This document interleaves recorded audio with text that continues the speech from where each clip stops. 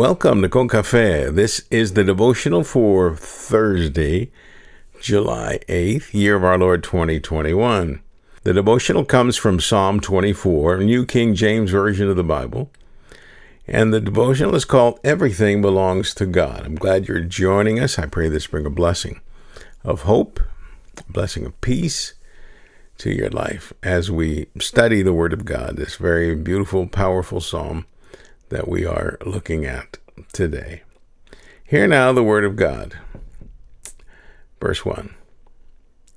The earth is the Lord's, and all its fullness, the world and those who dwell therein. For God has formed it upon the seas and established it upon the waters. Who may ascend into the hill of the Lord? Or who may stand in his holy place? The person who has clean hands and a pure heart, who has not lifted up his or her soul to an idol, nor sworn deceitfully. They shall receive blessing from the Lord, and righteousness from God of their salvation. This is Jacob, the generation of those who seek him, who seek your face. Lift up your heads, O you gates, and be lifted up, you everlasting doors, and the King of glory shall come in. Who is this King of glory? The Lord, strong and mighty, the Lord mighty in battle. Lift up your heads, O you gates, lift up, you everlasting doors, and the King of glory shall come in. Who is this King of glory? The Lord of hosts. He is the King of glory. This, dear friend, is the word of God for the people of God, and as the people of God, we say, thanks be to God. Well, a most tremendous Thursday be yours, Con Café family. May all of God's riches and blessings be with you, dear friend. In Jesus' name I pray. Amen.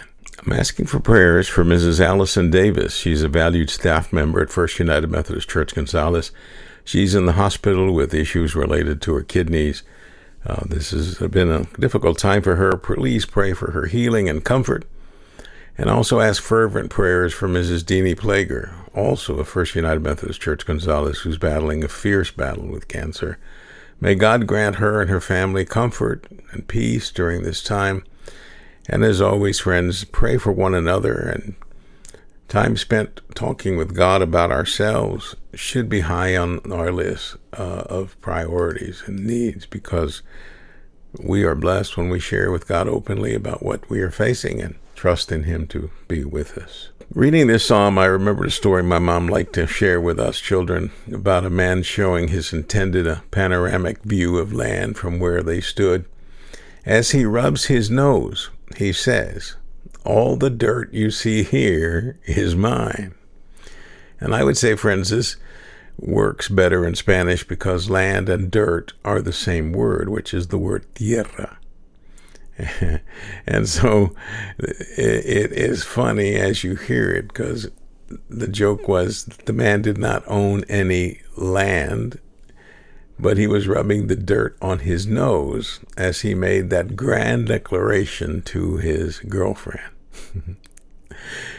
And I was born and grew up in the town named for the man who once owned the world's largest ranch. Think about that, the world's largest ranch. The King Ranch was the world's largest ranch until it is rumored, and I think it was true, Castro took over Cuba in late 57, I believe, and claimed the King Ranch's property on the island as government property. In other words, it was taken away from the King family and nationalized. At least that was the story we heard, and we believed it, and I'm sticking with it.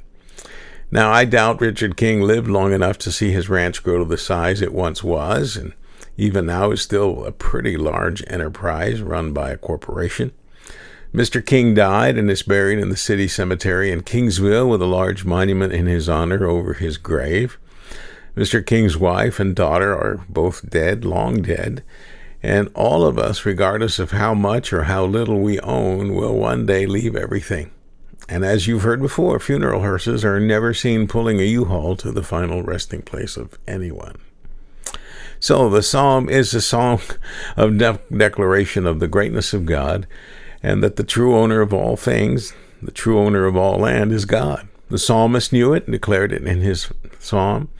And he wants to declare that those who desire God and who have led clean lives and have held pure love in their hearts, and who have not bowed down in worship of false gods, nor taken vain oaths, those are the people that will receive rich blessings from the Lord. And the gates to which the psalmist is making reference are the gates to our heart. Our heads and gates should be looking up to the Lord. Our hearts should be expectant and open to the coming of the King of Glory. And the King of Glory is, of course, God. Now, some have said this psalm is a preview of the gospel during David's time.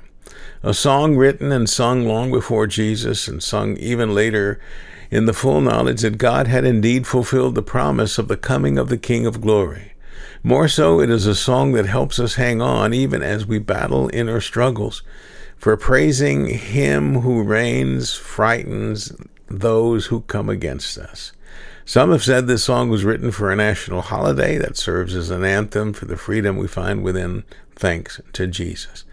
Whatever name you give it, whatever purpose it may serve in your life, dear friend, know this. It is a song of praise. It is a song of thanksgiving. It is a song of victory, knowing that with God on our side, with God holding us up when we're weak and falling, with us facing some of the biggest challenges we may have never imagined coming our way, God is with us, and God will see us through. Let's pray. Loving God of freedom and owner of all things, may the joys of this hymn praise you as we read it and sing it. And may it lead us closer to you, closer to each other in ways of support and understanding.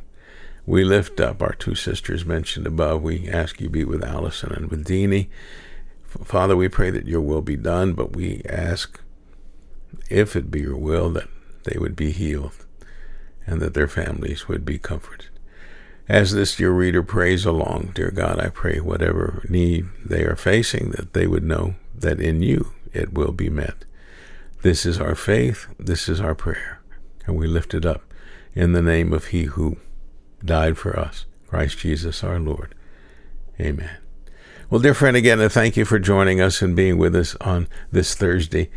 I pray you have a great and blessed day in the Lord. I ask that you see this as your challenge, that you bring freedom in the fullest to someone and healing and peace to those in need.